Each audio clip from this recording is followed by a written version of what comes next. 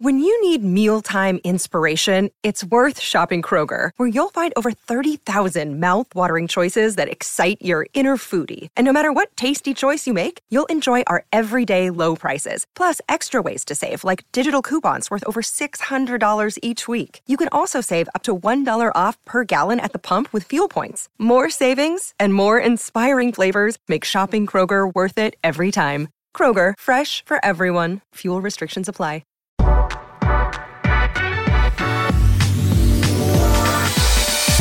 Today's episode of the Nick Bob Podcast is brought to you by Pella Windows and Doors. When it's time to get a new window or a new door, you got to go with Pella. Why? Because they can provide window and door solutions to any home, and because the people are fantastic. Brian, Clint, Steve, Vince, the whole gang, everybody's great. And you know what's also great? The fact that you're going to be working with Pella the entire time. Did you realize, I didn't know this, that when you work with some other window companies, all of a sudden questions are popping up like, who's installing this? Who's proofing this? Who's doing that? Who's doing this? And before you know it, you're working with like 4 or 5 different people. Massive disaster, massive headache. You want the convenience and simplicity of working with one company, not 3 or 4. That is Pella. Check them out on the web, PellaOmaha.com. That's PellaOmaha.com. All right, on today's pod, John Niatawa, Omaha World Herald, Creighton basketball beat writer. It has been an eventful week for Creighton hoops with a bunch of different things going down. Davion Mintz announces that he is leaving to grad transfer. Then he announces that he's going to Kentucky. Ty-Shon Alexander announces that he's entering the NBA draft, testing the waters, but not hiring an agent. But according to Jeff Goodman, it sounds like he's going to remain in the draft. Like, there's just a bunch of different stuff. Creighton gets a Duke transfer and Alex O'Connell. There's just been a million different stories. But the big one is the Ty-Shon news, and there's a lot to discuss on that front. So I grabbed the old iPhone, I hit up John Niatawa and said, You want to break this down with your boy? And, of course, John is always gracious with his time, and he knows the team so well, covers the program, wanted to pick his brain. So let's get to it, man. We cover all the different angles of all the different things happening in Creighton's offseason. So here is my podcast conversation with Creighton beat writer, Omaha World Herald, John Niatawa. Well, his name is John Niatawa. He covers Creighton for the Omaha World Herald. Also does the Half Court Press podcast with Chris Hetty. Talk a lot of Creighton and Nebraska ball hoops on that pod. But right now he joins me on my pod. John, this should be like everyone's bored, quarantined, social distancing, nothing going on. But this has been like a crazy week in the world of Creighton basketball. You've been busy, man. I know it. You think the season ends and that's your moment to exhale, right? But I think if you talk to any college coach, they'd be like, "Are you serious?" Like, it's about as busy in April. Well, I guess we got a jump start on this because of the coronavirus. The off season started a couple weeks early, but right. Normally April is as news filled as like February and March. So yeah, it's been busy, and I feel like the last few years at Creighton, there's been a coaching change, right? As part of the assistant coaching ranks as well in the midst of player movement. So, knock on wood, it seems like the staff's intact at this moment. So right. We'll just worry about the players at this point. So which is a lot. There's a lot to over. Literally, it's been like past 7 days. It almost seems like every day or every other day, like fairly significant news has come with Creighton hoops here. But we got to start with, so we're taping this it's about 5 o'clock on, I don't even know, is it Friday? Yeah, it's Friday, April 10th. The big news of the day is Ty-Shon Alexander. And I'll just read. So it starts with there's a Jeff Goodman tweet coming down about 10 o'clock this morning that reads as follows. Creighton guard Ty-Shon Alexander expected to declare for the NBA draft, and barring a change of heart, his intention is to remain in the draft and bypass his senior season, NBA source told at Stadium. He says a hit to a Blue Jay team that is currently in everyone's preseason top 4. And, I think you and I were texting, and we're not surprised that Ty-Shon is testing the NBA draft waters. I think everyone expected that. But I do think it is surprising to hear that his intention is to stay in the draft, barring some big change of heart or just some big alteration to what's happening in his life right now. Right. I guess, was that kind of your, like, again, if someone said, yeah, I fully expected Tyshawn to test the waters, but you read that Goodman tweet, and then you even read Tyshawn's statement from the university, and at this point, you'd almost say it sounds like Tyshawn's gone. Right. And we're slated to hear a little bit more from Tyshawn later tonight. So we're recording this on a Friday. He's going to talk to some reporters later tonight. So maybe we'll get a little bit of clarity. My sense of it today, after having some conversation with some folks, is that, I don't think Goodman's tweet is inaccurate. He cited an NBA source with knowledge on the situation. So that in that person's opinion, he or she thinks Tyshawn is going to go. But is that exactly what Tyshawn thinks? I don't know. Does anyone really know what Tyshawn thinks? I mean, he could say the same thing to two different people, Sure. and they could be like, one guy is saying, I think he's gone. Another guy says, well, maybe he's going to stay. I don't know. And I don't know if you as a player would want to show your cards or show your hand at this moment in time, because we're early in the process. Right. So, yeah, I mean, I agree with you. It would be a surprise if indeed, for sure, Tyshawn was like, I'm ready to go. But then again, when you kind of really think about it in totality, I was texting with you a little bit in February with the way the season was rolling. Tyshawn Alexander took a jump. He was a surefire All Big East first teamer. Like he had made that improvement as a defensive player. He was still as efficient as ever offensively. It just seemed like he had the look of a player who had accomplished what he needed to in college. Like he was on that path. And what kind of threw a wrench in it was the coronavirus, at least in my opinion. Yeah. The coronavirus thing threw a wrench in the whole schedule, because now suddenly you're talking about the draft getting pushed back till August, maybe no combine. If there are workouts, individual first, like in-person workouts, those don't happen until July, maybe, if they happen at all. So all of a sudden, like the traditional chance for a guy like Tyshawn Alexander, who we would view at this point as a fringe draft pick, like a second-round guy potentially. Yep. This is the time where he can really make a move. You've seen a lot of guys make moves over the last few years in May.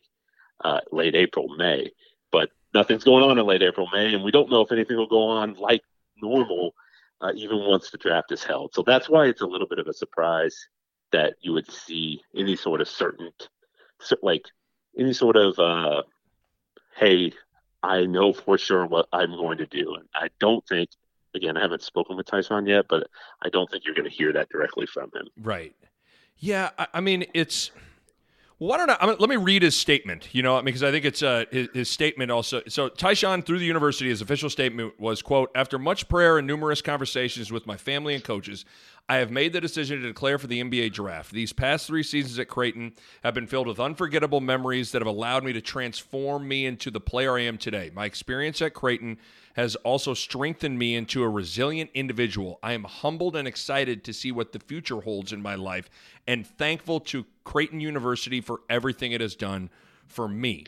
That strikes me as a goodbye, not necessarily a see you later. But again, no one really knows. I mean, Doug tells the story. He tells the infamous story that he was in Coach Mack's office and they were going over different draft boards and what guys were saying and all this stuff. And on a whim, he was like, you know what? Screw this. I'm coming back. I'm done with this. I'm definitely going to come back. And it was made in that instant. So sometimes, nothing's for sure until it's for sure. But I'm with you. I felt like, again, this entire time I thought Tyshawn was going to go test the NBA waters. But I actually felt like this pandemic hitting at the time that it did was going to almost seal that Tyshawn was going to stay at Creighton, because if there's a guy that really needed the pre-draft workouts, the one-on-one workouts, the two-on-two workouts, the combine, it's Tyshawn, because let's be honest, Tyshawn's a guy that needs to do all he can to increase his stock. And with how things are laid out, at least as of right now, everybody's draft stock's kind of frozen as to what it is. You know what I mean? Like, right. And so, we think about, we don't know what he's thinking. Well, the big thing, and only Tyshawn and I'd imagine the coaches know this, is what did the NBA Draft Advisory Committee say about Tyshawn. You know, like as much that's right. I just hope Tyshawn. There are so many different ways to look at this here, John. I know I'm talking for a while here, but like you can look at it from a business and logical standpoint and go, hey, just go off of what the feedback says and all that stuff. Or there's kind of just what's in his heart. And listen, if what is in his heart is he just wants to move on to that next stage of his basketball life, like, I get it, man. I mean, sometimes you're ready to turn the page, even if that doesn't make a ton of business sense. Sometimes you're ready to kind of embark on that new journey, and that might be where he's at. Yeah, and kind of to an extension of that, because you're right, there's so many more factors involved with this decision than I feel like used to be 5 years ago, 10 years ago. Like, it used to be, if you're not a lottery pick, stay. Mm-hmm. And then it was like, well, if you're not a first-round draft pick, stay. Now, dude, guys are leaving early. And I imagine, they're hopeful they get drafted, but they kind of know they're not getting drafted, but they're okay with that. Mm-hmm. I think that more players are seeing the value of their earning potential. They're like kind of what you said, their mind frame is sort of set on the idea of, I'm ready to I'm ready to monetize on my skills. Like, I'm ready to make money now.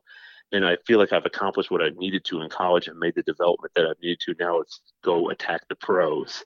I think of a guy like Fred VanVleet. I think of a guy like Kendrick Nunn, guys who went undrafted and now are making money in the NBA, or at least have established themselves in the league. Like, I feel like there's more and more stories like that. There's more and more stories of guys going overseas and then coming back.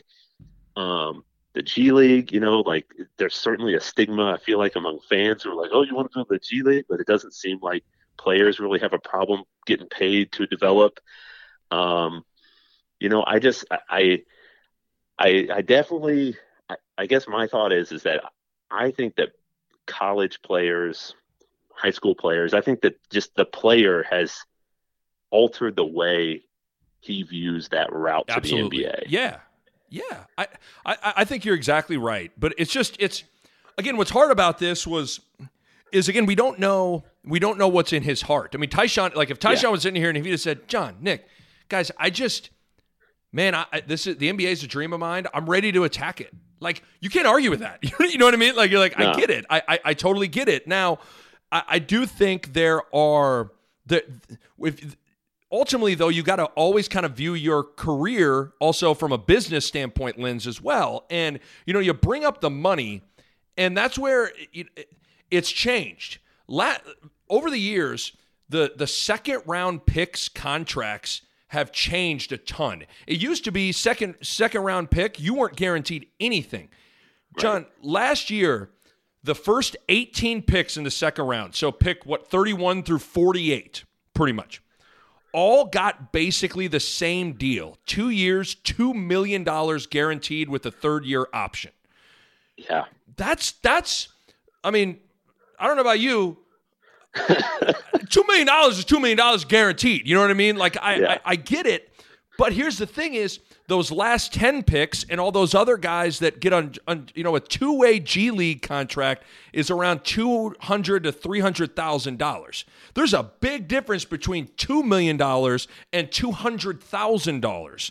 And right. These are the kinds of things that Tyshawn, I think, when you bring in business and thinking about, like, he's got to think about that, because I would say right now, this is just me, I would say right now, like, gun to my head, do I think Tyshawn would be drafted? I don't. I don't think he'd be drafted. Or if he would be, he'd fall into that late final 5-10 picks, and then you're rolling the dice where it's like, now you're signing a two-way contract instead of a guaranteed $2 million contract, and there's a big difference. So here's my question. What guarantee or chance is there that Tyshawn's stock would improve by staying? Because I think you can make the argument that it wouldn't. I obviously, he's going to get better. That he's a hard worker and committed to this team, and they're going to have a lot of success. And as you say a lot, and I agree with you, as you experience team success, individual success comes with it, accolades, sure, attention, hype, all that. But, most players are who they are by their junior year, and the way that the NBA scouts look at it, they're always projecting.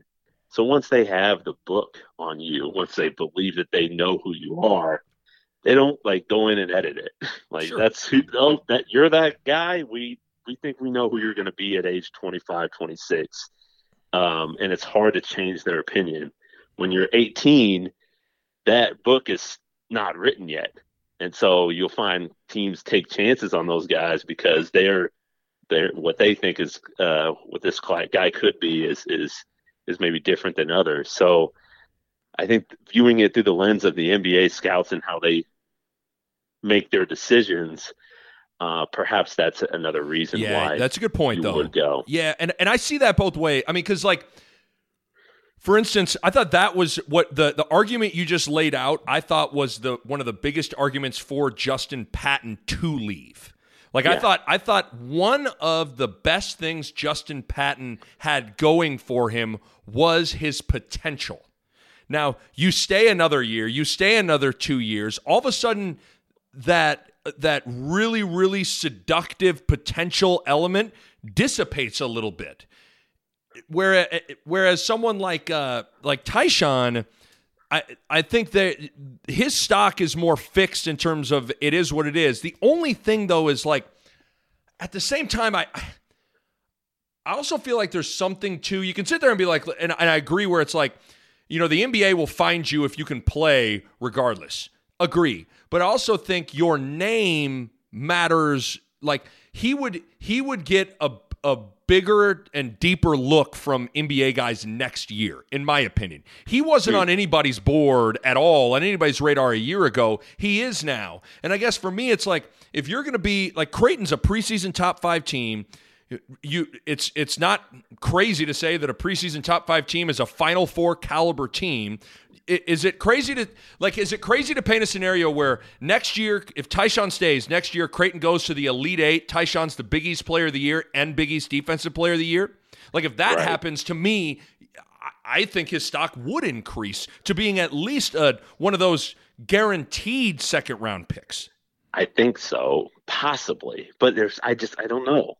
I don't know, and I think that I guess what my thought is that I could understand if Tyshawn was like, I get the case you've laid out, but I don't want to bet on that. Sure. I'd rather just make my whatever it is, $200,000 in the G League, because that's a pretty sizable check. I'll develop. Yeah, right. I know. And then when I get my next paycheck, my next contract, hopefully that's a long one, and that's where I make the money. I would imagine that would be the counter. But again, there's so many ways to go about it. And I think that, to me, what's interesting is that the sort of draw, the allure to stay in college has dissipated. Totally. And so you're seeing more. I texted you the other day, I think it was last year, 44 non-seniors did not get drafted. They entered the draft and they did not get drafted. 44 non-seniors. So 44 guys with college eligibility. Right. Who could have helped their team, who could have made deep runs, who could have improved their draft stock potentially, were kind of like, yeah, I like that idea, but you know what I like better is actually making money and then trying to develop and pursue this goal on the professional scene to dive in right away. And so I think that when you're in a position like Tyshawn Alexander's in, there's really no bad option. I mean, you go back to school and you have a great year with a good team, a bunch of guys you like, or you go pro and you make money. Right. I mean, both routes are understandable. So I'm curious to see what he does. I don't know how you felt, Nick, but there were a lot of Creighton fans, at least on my timeline, who were shocked. Yeah. They're like, why would you ever do this? And I would push back a little bit as to say it's more and more common for college players. The paradigm is shift. You're exactly right. Because like you said a little bit ago, it used to be you only left college early if you were going to be a lottery pick. And at the very worst, a for sure first-round pick. Like leaving school early to be a second-round pick was almost like, what are you doing? Right. And then leaving school early and not getting picked was like, cue up Sarah McLachlan in the arms of an angel and let's all like weep over what's that. Like now it's kind of like, it's just whatever. Like you see it happen all the time. And I wonder what you wish you could be like, well, historically do the guys that return, like, does their stock increase that next year? The hard part of it, there probably isn't like a study for that because the ultimate variable is involved in that study, and that's a human being. You know what I mean? Like, right. You just don't know. Like, for every Doug McDermott stayed, and Doug McDermott's draft stock increased. He went from a late first rounder to, what was he, 13th? I think the 13th pick or the 11th pick. Like, without question, it increased. But I wonder if Tyshawn looks at guys like Miles Powell or Marcus Howard and thinks to themselves, did their stock really change by coming back? Maybe not. And it might have gotten worse. It might have gotten worse. Doug was the 11th pick. 11th, Google, okay. Good old Google. Shouts out to Google. Told us what's going on. And as a side note, too, because I was just thinking about this as you were talking about it, a guy like Kyrie Thomas, because I've heard from Creighton fans a lot. He's like, well, did he make the right decision? Because he could have stayed for another year, been the National Defensive Player of the Year, got a lot of accolades. Instead, he went into the draft and got picked in the second round, and now he's like kind of on the fringe roster spot, right, like. But my counter to that is like, well, I mean, first off, he just got his degree, so he was able to do that while trying to pursue his dream professionally, while making $2 million money. Yes. I mean, he's making what I would make in like 15 years. He's a millionaire. Kyrie Thomas is a millionaire. Right. It's hard to when we're talking about that kind of amount of money that you can sort of cash in on right away. It's hard to come up with a counter argument. At least it is for me. Anyway. Yeah, and that's why I've always kind of been like selfishly, because we're gonna cover the team and be at all the games and all that stuff. Do I wish Tyshawn would for sure come back? You're damn right I do. You know what I mean? Like, of course I do. Just because I want to see this team. I want to see this team as it's currently constructed get a crack at the NCAA tournament together. You know what I mean? Like, of course I do.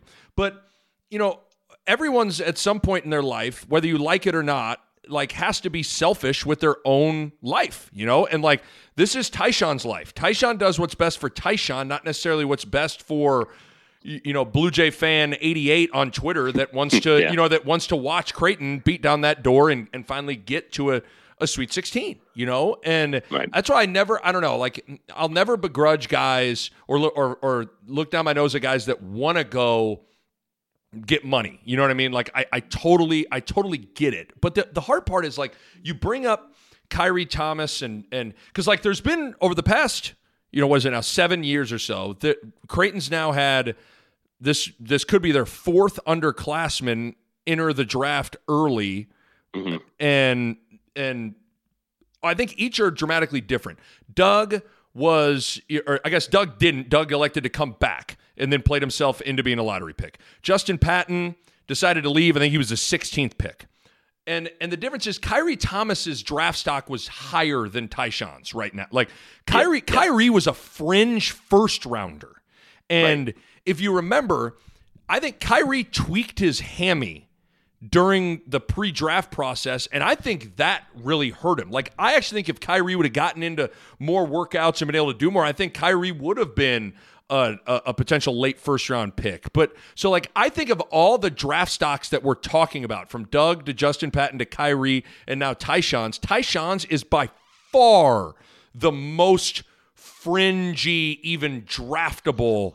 So it's almost hard to compare him to these other guys. No doubt. It is. Yeah, it is. And you're right about Kyrie. And he got hurt after he had already declared and signed an agent. Yes. So it was like in June, I think, or late May, right when those workouts are starting to ramp up, right ahead of the draft. And maybe that was one of the reasons that triggered him going later than what was projected by. I think he was still within the range technically. Probably, I think he was like pick 20 to pick 40, and he went 38. Yeah, I thought 23. For some reason in my mind, I was like 23 to 39 was what I thought I heard or something like that. Right. But yeah, he went in his range. In the range, but very on the bottom of it. Yes. But different, as you said, than what I'm sure Tyshawn Alexander is being told. But hey, maybe we'll find out more, and he's going to find out more as he goes through the process, and perhaps he hears some stuff he doesn't like and decides to return to Creighton. We'll see. Right.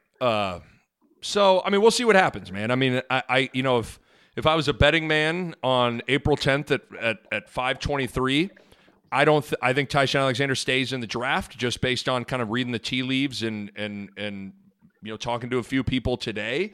But again, you never know. I mean, you never. I mean, the door is still open, and the door is still open for a reason, because I bet Tyshawn doesn't totally know. And you know what? Like, the one thing that gets lost in these conversations is, like, good on Tyshawn, man. Like, this dude worked his ass off. I've always liked Tyshawn a lot as a guy. I think he's always got a very professional approach about him, like a very business-like approach. I don't think I've ever seen a guy improve as a defender over the course of 1 year more than what Tyshawn just did. He's worked his ass off to even have this decision in front of him, and so good on him for that. No doubt. And I think the other piece that was really impressive about him during the year was his maturation, sort of mentally and as a leader. His ability to kind of, part of it, maybe he was motivated too by the idea or the allure of the NBA and recognizing that I got to do different things, contribute in different ways. But I think also he felt a sort of a responsibility to the team to say, like, I gotta be better as a leader, as a motivator, as a guy who inspires his teammates, and the way that I interact with them, the things that I value, and what I'm going to sacrifice to make sure this team achieves what it wants to achieve. Like, he made a jump and grew as a player individually, sort of emotionally and mentally, which was really commendable too. In addition to everything you just said, because as you said, he got better in a lot of ways too on the court. Okay, the other big news that unfolded today is Davion Mintz is headed to, wait for it, Kentucky. Davion Mintz is grad transferring to Kentucky. It's pretty amazing to say out loud that we're living in a world where a player would leave Creighton to go to Kentucky in the hopes for more playing time. That's just kind of a weird sentence to throw out there. I guess, first of all, I figured Davion would kind of wait to see what Tyshawn decided before making this decision. But I'd imagine Davion's probably sitting there going, well, I can't wait for forever. And if I got this offer in front of me and I like it, I gotta go. I gotta take it. But nevertheless, I guess I don't really. I was stunned, and I know we use that word too much. Like, I was stunned, shocked, jaw dropped when I saw this news. Were you? I guess. Like, I thought I thought it was more realistic that Davion was going to go to, like, UNC Greensboro or UNC Wilmington to go just be the man than go to somewhere like Kentucky. You know? Yeah, I think that I was surprised as you were. No doubt. I didn't know that that was the route he was going to take. But I guess there's two things that kind of stick out to me about it, the decision to go to Kentucky. I think one, it sort of signals that Davion is thinking, like, I need to get more eyeballs on me. Like, Kentucky's going to have scouts at practice. Sure. It's going to be promoting its players in the inner circles of college basketball. Obviously, scouts at games. Like, you go to a place like Kentucky, just think about how connected Coach Cal is. I'm sure, like, throughout the inner workings of the NBA, like, the idea is I want to go pro, and Kentucky's going to help me get there. So I think that that's something, as good as Creighton is at producing NBA talent, and what Coach McDermott has done over the last few years is really commendable. Hey guys, quick break to talk to you about Pella Windows and Doors. And here's the thing: putting in a new door, new set of windows, it's really exciting. It's really fun, but it can be kind of intimidating because you don't even know where to begin. Well, let me help you out. First of all, you got to go with Pella, duh. And with Pella, there are a couple of directions you can go to get things rocking and rolling. Number one, you can schedule a free in-home consultation.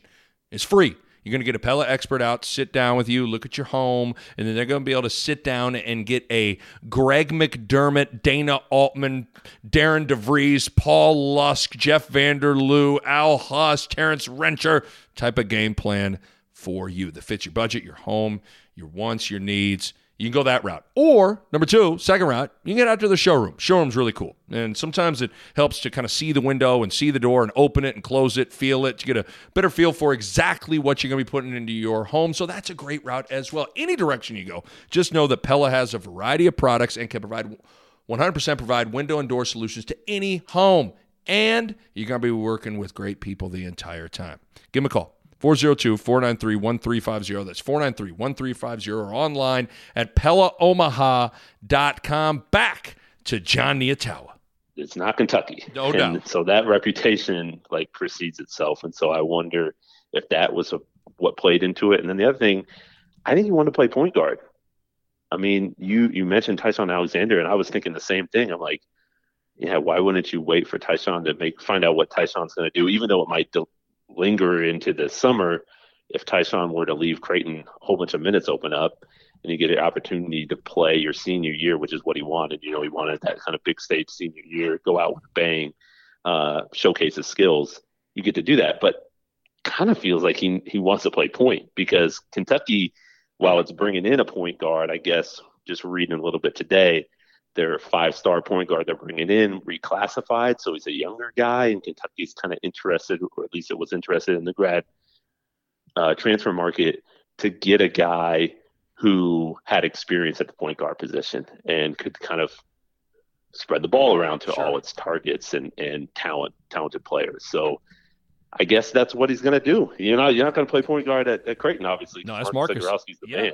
So those are my two takeaways. I was still surprised, but perhaps that was kind of what he was thinking. Yeah, you know what? It sounds like the NBA thing was the driving force behind this. And my guess was, John Calipari and Kentucky really could dangle that carrot out there, and it's legit, dude. I mean, think about it. Creighton hangs giant pictures up on their practice facility for anybody that's even in the league. There's so many Kentucky dudes in the league, they wouldn't have enough space on the wall to do that at Kentucky. You know what I mean? It's so it's just different. We're not, no one's naive to that. But the hard part about that is and I want to put this delicately. It's there's also an element of the D word delusion to a certain extent with a lot of these conversations too. He's the 4th best guard at Creighton, and he didn't play this year, and Creighton had their best season they've ever had. They won the Big East. With that, that doesn't, I guess, you connect all those dots, you don't think that sounds like a NBA player. You know what I mean? Right. And I mean that, Davion's a great kid. He's a nice kid, and he's a talented player. But I also think there's just a little bit of head scratching with this of the NBA is the driving force behind this thing. And you're leaving Creighton to go to Kentucky for that. There are elements that I kind of go cross-eyed trying to follow the logic behind that too. Right. I think I do agree with you in a lot of ways, because you do need to have an element of realisticness. You got to be realistic when you're looking at what you can accomplish and where you stand. But knowing Davion, he's a pretty confident kid. He's got a lot of family that supports him and builds him up and pumps him with some confidence as well. So I would imagine he's saying, you know what, I'm just going to bet on myself. And he probably at some point, once he decided he was going to redshirt, I think a lot I've seen some fans sort of theorize that this was the plan from the get-go. And I don't agree with that. I think that he would have played if he would have been healthy this last year. But once he realized that he didn't know if he was going to be healthy or that he might have to play at less than 100% in January and February, he made the decision to redshirt, and that sort of opened up a new option, a new avenue to pursue. And the allure of it, I guess, pulled him in. So we'll see what he can do. Yeah. I would be surprised if he was an NBA draft pick, certainly. But I wouldn't be surprised if he carved out a pro career somewhere. Sure. He's going to get paid to play basketball. Yeah. He's going to get paid to play basketball. I just don't think it'll be in the NBA. And, again, like we said, I expected him, the moment he decided to redshirt and shut it down this year, I was 99.9% sure he was going to do this. He was going to grad transfer. And I figured it was, hey, man, it's, final year. He wanted to go somewhere to be the man, play 25, 30 minutes a game, take a bunch of shots, and he can't do that at Creighton. And I understood that. But the problem is he can't do that at Kentucky either. If he's going, I guess my whole thought this whole time when I saw the news, if you're going to go to Kentucky, if we're looking at it from just you're trying to, there's a part of me that goes, if you're going to go to Kentucky, why wouldn't you just stay at Creighton? But we said, we go back to that NBA thing of he felt maybe Kentucky is going to provide more opportunities for exposure, but I don't know. This option to play point. And the option to play point, I guess that's right. Yeah. Have the ball in his hands and kind of distribute. You know what, Nick? I thought he actually was making strides as a point guard that last summer, like last offseason, junior year into senior year. Like some of the passes he was making in practice, some of the reads he was making, like obviously it was Marcus Zagorowski's job, but he wasn't going to play all 40 minutes every game. So I thought that there was a chance that Davion would step in and run the show at times, and I thought he was going to show some improvement there. So maybe that's that's one of the other things that he's looking for. But like you said, I was certainly expecting him to go to kind of like a. I thought he'd go to Wake Forest, even if it's a high major or lower level high major, where it was clear that he was sort of the man and could kind of just run whatever, do whatever he wants with no constraints. And, that's what in this case.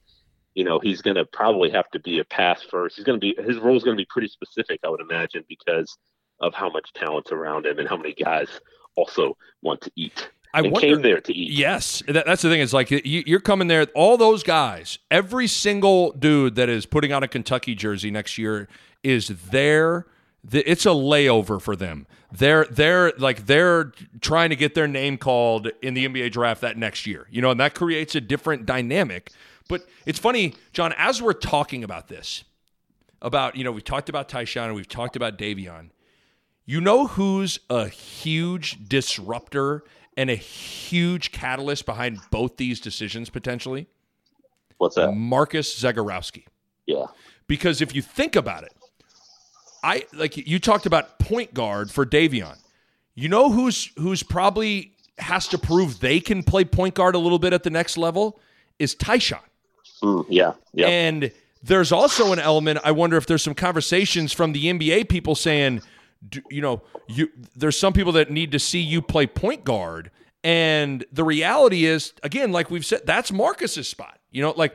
So it's amazing how I think Marcus is just kind of like a disruptor in the middle of all this, and he's so damn good at that point guard spot that it makes it hard for Davion to showcase what he wants to showcase for the next level, and in some ways it could even make it hard for Tyshawn to showcase what he wants to showcase to the next level. Yeah, that's a good point. I thought had they played the NCAA tournament, it would have been a really big opportunity for Tyshawn for that reason. Huge. Yeah. Because I thought he actually did some good things in that first half of the St. John's game. I think he had like 4 or 5 assists and was actually running the show at a fairly high level. Tyshawn for playing the point, but he missed some shots. Yes, I remember there were a lot of defensive miscommunication things going on with Creighton. Yeah, that's what I remember the most. But yeah, he made some nice passes. I thought. I was like, that's what I was telling everybody when Marcus Zagorowski went down. I was like, yeah, the ceiling is lowered for sure. But remember, Tyshawn Alexander played point as a freshman, and he has that in him. And like we're talking about, he might be projected as that at the next level. He might have to slide over and play that spot. So he'd be eager to perform well. But obviously, we didn't even get a good look at that. So let's say Davion's gone, and let's say Tyshawn is gone. What's the ceiling now, or how much does that alter next season and what Creighton can accomplish without Tyshawn? Such a hard question, because do you feel maybe can we operate under the assumption that there's no serious injury? Let's just okay. Of course. Let's just assume everybody's healthy and good, and Marcus recovers and rehabs and his knee's good, and no one gets hurt. So in that scenario, why can't they do what they did last year? Mm-hmm. If you think about the way the roster's constructed, certainly they lose Tyshawn Alexander, and that's a huge blow. In many ways, he was sort of their, I would say, most complete all-around player. He was the best two-way player, no question. Best two-way player, yep. Yeah. So that's a blow. But perhaps it means then that Mitch Ballock slides over to the 2, and you have Marcus Zagorowski and Mitch Ballock at the 1 and the 2, and they play 35, 36 minutes a game. Sharif Mitchell will come in and maybe spell them. Maybe you slide Marcus Zagorowski to the 2 when Mitch sits. So you have those 2 spots are secured. At center, it's Ryan Kalkbrenner, the freshman, Jacob Epperson gets healthy, he contributes there. Christian Bishop, the year he had as an undersized 5, makes him as an intriguing option, and maybe he even slides over to the 4 to take some minutes. Yep. He's going to spend all summer, I'm sure, working on that jump shot, and he's been doing it since he's been at Creighton. He just hasn't displayed it in a game yet, so perhaps he gains the confidence of the coaches to play the 4. So we're really talking about 2 positions, the 3 and the 4, and who plays that spot. And right now it's projected to be Denzel Mahoney, Damian Jefferson, and Antoine Jones. And to me, that's a pretty good trio of guys. Mm-hmm. And obviously Creighton's still on the hunt for potentially adding more pieces. If it doesn't, it's in the mix for a 2020 recruit, Kerwin Walton out of Minnesota, 4-star kid, top 100 player. Like if the Jays weren't able to get him, they would probably attack the grad transfer market really hard and find just like a depth piece to add to that group. But it would look different. The team would operate in a different manner, but I think there's still enough talent there with a guy like Greg McDermott, the way he moved the pieces around this year to find the best version of that Creighton squad. Like, why wouldn't him and his staff be able to move the pieces around with that much talent again next year and find the best version of Creighton? Yeah. I don't know. Yeah, I'm with you. Like, they probably you remove Tyshawn Alexander. Are they preseason top 5? Probably not. No. But Yeah, right. Are they preseason top 5? No, but are they preseason top 15? I would say yes. Yeah. Right. And and so I think you see teams all the time that are preseason top 10, like Florida, have a rough year and struggle. And then you see teams that were either, unranked or in that 15 to 20 area, and like they rise up and have a great season. So like there's no question that like on paper I can't look anyone in the eye and say, oh, they're just as good without Tyshawn, but that also doesn't mean that they are going to fall apart. Like they still have, like, Marcus is their most important player. Mitch is kind of the spirit of the team and really the vocal leader of the team. And then with how much better Denzel and Damian Jefferson and Christian Bishop got over the course of this season, like that's intriguing. And then I do think like Antoine Jones is a really intriguing player. Like he's got a Big East body. He's 6'6". He's got a unique game. He's actually a pretty good playmaker and passer. So good in the post. Good in the post. Yes. Yeah. It's weird. It's like, yes, they're not going to be as highly ranked in the preseason, and I can't sit and tell you that they're as good without Tyshawn, but I also think they could they win the Big East and make some noise? Yeah, absolutely, even without Tyshawn. Well, I think about it in this way, Nick. It's like, what team that was really good last year brings back everybody? Right. It's college basketball. Right. Like, if you're really good, you usually are going to lose somebody, whether that person was a senior or is now ready to go pro. Like, if you look at the rosters across the country, that's common. It's what's uncommon is to bring back 4. Right. And that's what Creighton would do if Tyshawn were to leave. So, and they were talking about a team that finished 7th in the country. So to me, they're still sort of in that outlier phase of having so much experience coming back. And then you add in, a top 100 recruit in Ryan Kalkbrenner at center and insert Jacob Epperson back into the mix. Now you have some size and rim protection. It changes the way you orient your defense. And then the guy, like you mentioned, Antoine Jones, who I think, man, there were times in the preseason where he was their best player. Yeah. He's a good player, man. You can make an argument in Australia he was their best player. Mitch was scoring a lot. Right. I liked his game, but maybe Antoine was their second best player in Australia. And I think the biggest thing with Antoine will be he'll have to go through what Denzel went through of learning how to fit into the way of Creighton doing things. You know what I mean? Like, and he'll figure that out. So it's interesting. It really is. The last thing before we let you run, Alex O'Connell, the other big story of the week. It's just nuts. I mean, it's like you want to know how Creighton's grown as a program? Just look at the headlines of the last week. It's like Creighton, a player leaves Creighton to go to Kentucky because they want to have a better opportunity for their draft stock. a player is potentially going to declare for the NBA draft and leave early, and then Creighton gets a Duke transfer. I mean, all this stuff is just effing crazy compared to what things were like 10, 15, 20 years ago.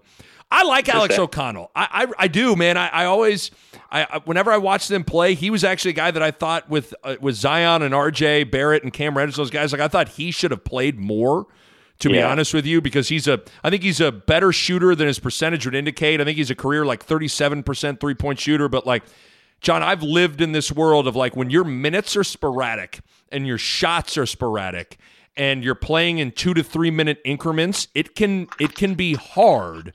But, he's a former top 100 player. He's a good athlete. I think he'll be a good fit. Like, he's a sit one to play one at this point. What do you think of O'Connell? Yeah, no, I agree with you. Because the thing for me is probably just hard to get a great read on him because he did play behind so much talent at Duke and his role was so limited. I went back and watched his high school clips. Right. Saw the athleticism. I mean, this dude was like throwing down ridiculous dunks. He's bouncy. Like he's not like, don't paint him like he's just the white stiff shooter that can't move. Like, this dude is pretty bouncy. Right. And then I heard some stories about him going, toe to toe with some of the best prospects on the AAU scene. Like, there was a game he had against Colin Sexton in the Peach Jam, I guess, where like, I mean, anybody who's anybody in college coaching was on the sideline for it, this huge collection of big names watching. So I feel like those types of players that just have an untapped potential, they come to Creighton and they find a way to realize it. I mean, there's so many success stories of transfers that Coach McDermott and the staff have spotted, who maybe are underutilized or just haven't really found the fit, and they come to Creighton and they flourish in this offense. And he seems like a guy that's tailor-made for what Creighton wants to do. So, yeah, I'm really intrigued. I guess the other side note, too, that I'm intrigued by is, like, how does he handle the potential immediate eligibility sort of rule change that could happen over the summer, and if indeed that goes through, if he wants to play right away. But that's probably a topic for another day. He's I really good get, and as you said, for Creighton to be in the headlines the way it has been, it's crazy. I kind of wrote about it earlier this week. Yeah. It sort of signals a new chapter in Creighton hoops history, it seems like. So yeah, it will be the only way he'd get eligible is if the legislation changes. Yeah. Okay. And it'd be interesting. Especially and you don't have to do it, right? Like the legislation, the way it's written, is like first time transfers have the option to. Yeah, like I think if he wanted the way I understand the rule, and again, this is just a proposal; it hasn't gotten passed yet. The way I understand it is that if the first time you transfer, you have the option to play right away if you want, and you do wonder if let's say Ty-Shon Alexander leaves for sure, and this legislation passes. It's interesting.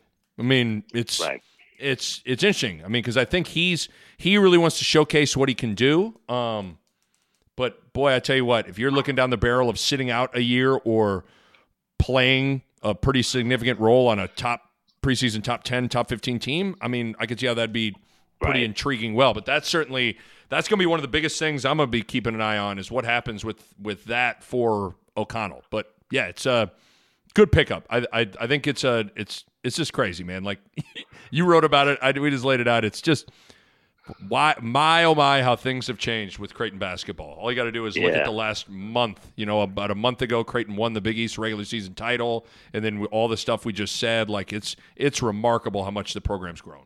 It seems like the Jays are doing a pretty good job of capitalizing on the momentum in the moment. Yep.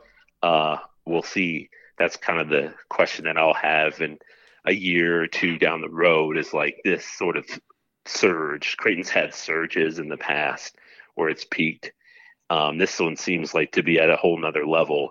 how do the Jays capitalize on it? And inevitably, you're going to have a little bit of a drop-off. How steep is that drop-off? That's another question, too, for the future. Sure. But you're right. Right now, it's like unprecedented times, it feels like, for Creighton basketball.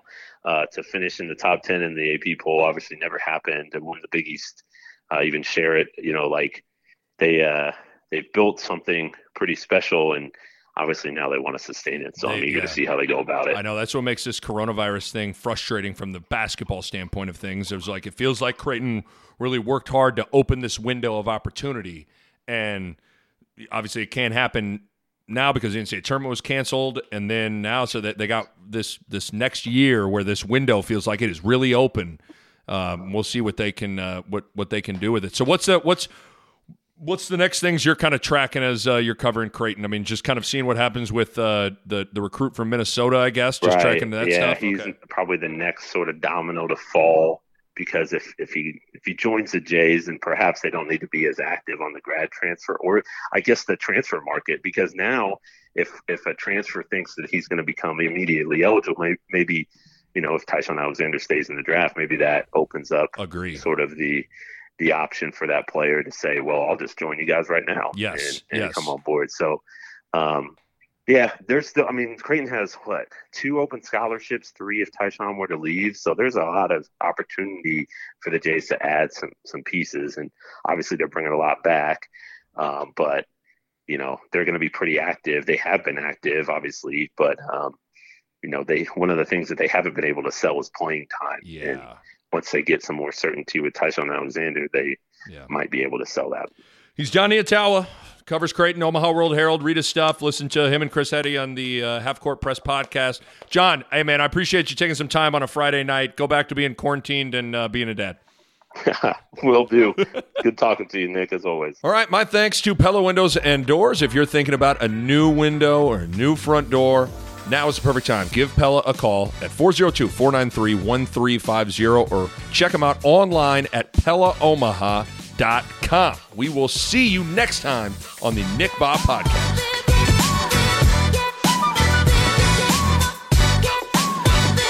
A Parkville Media Production.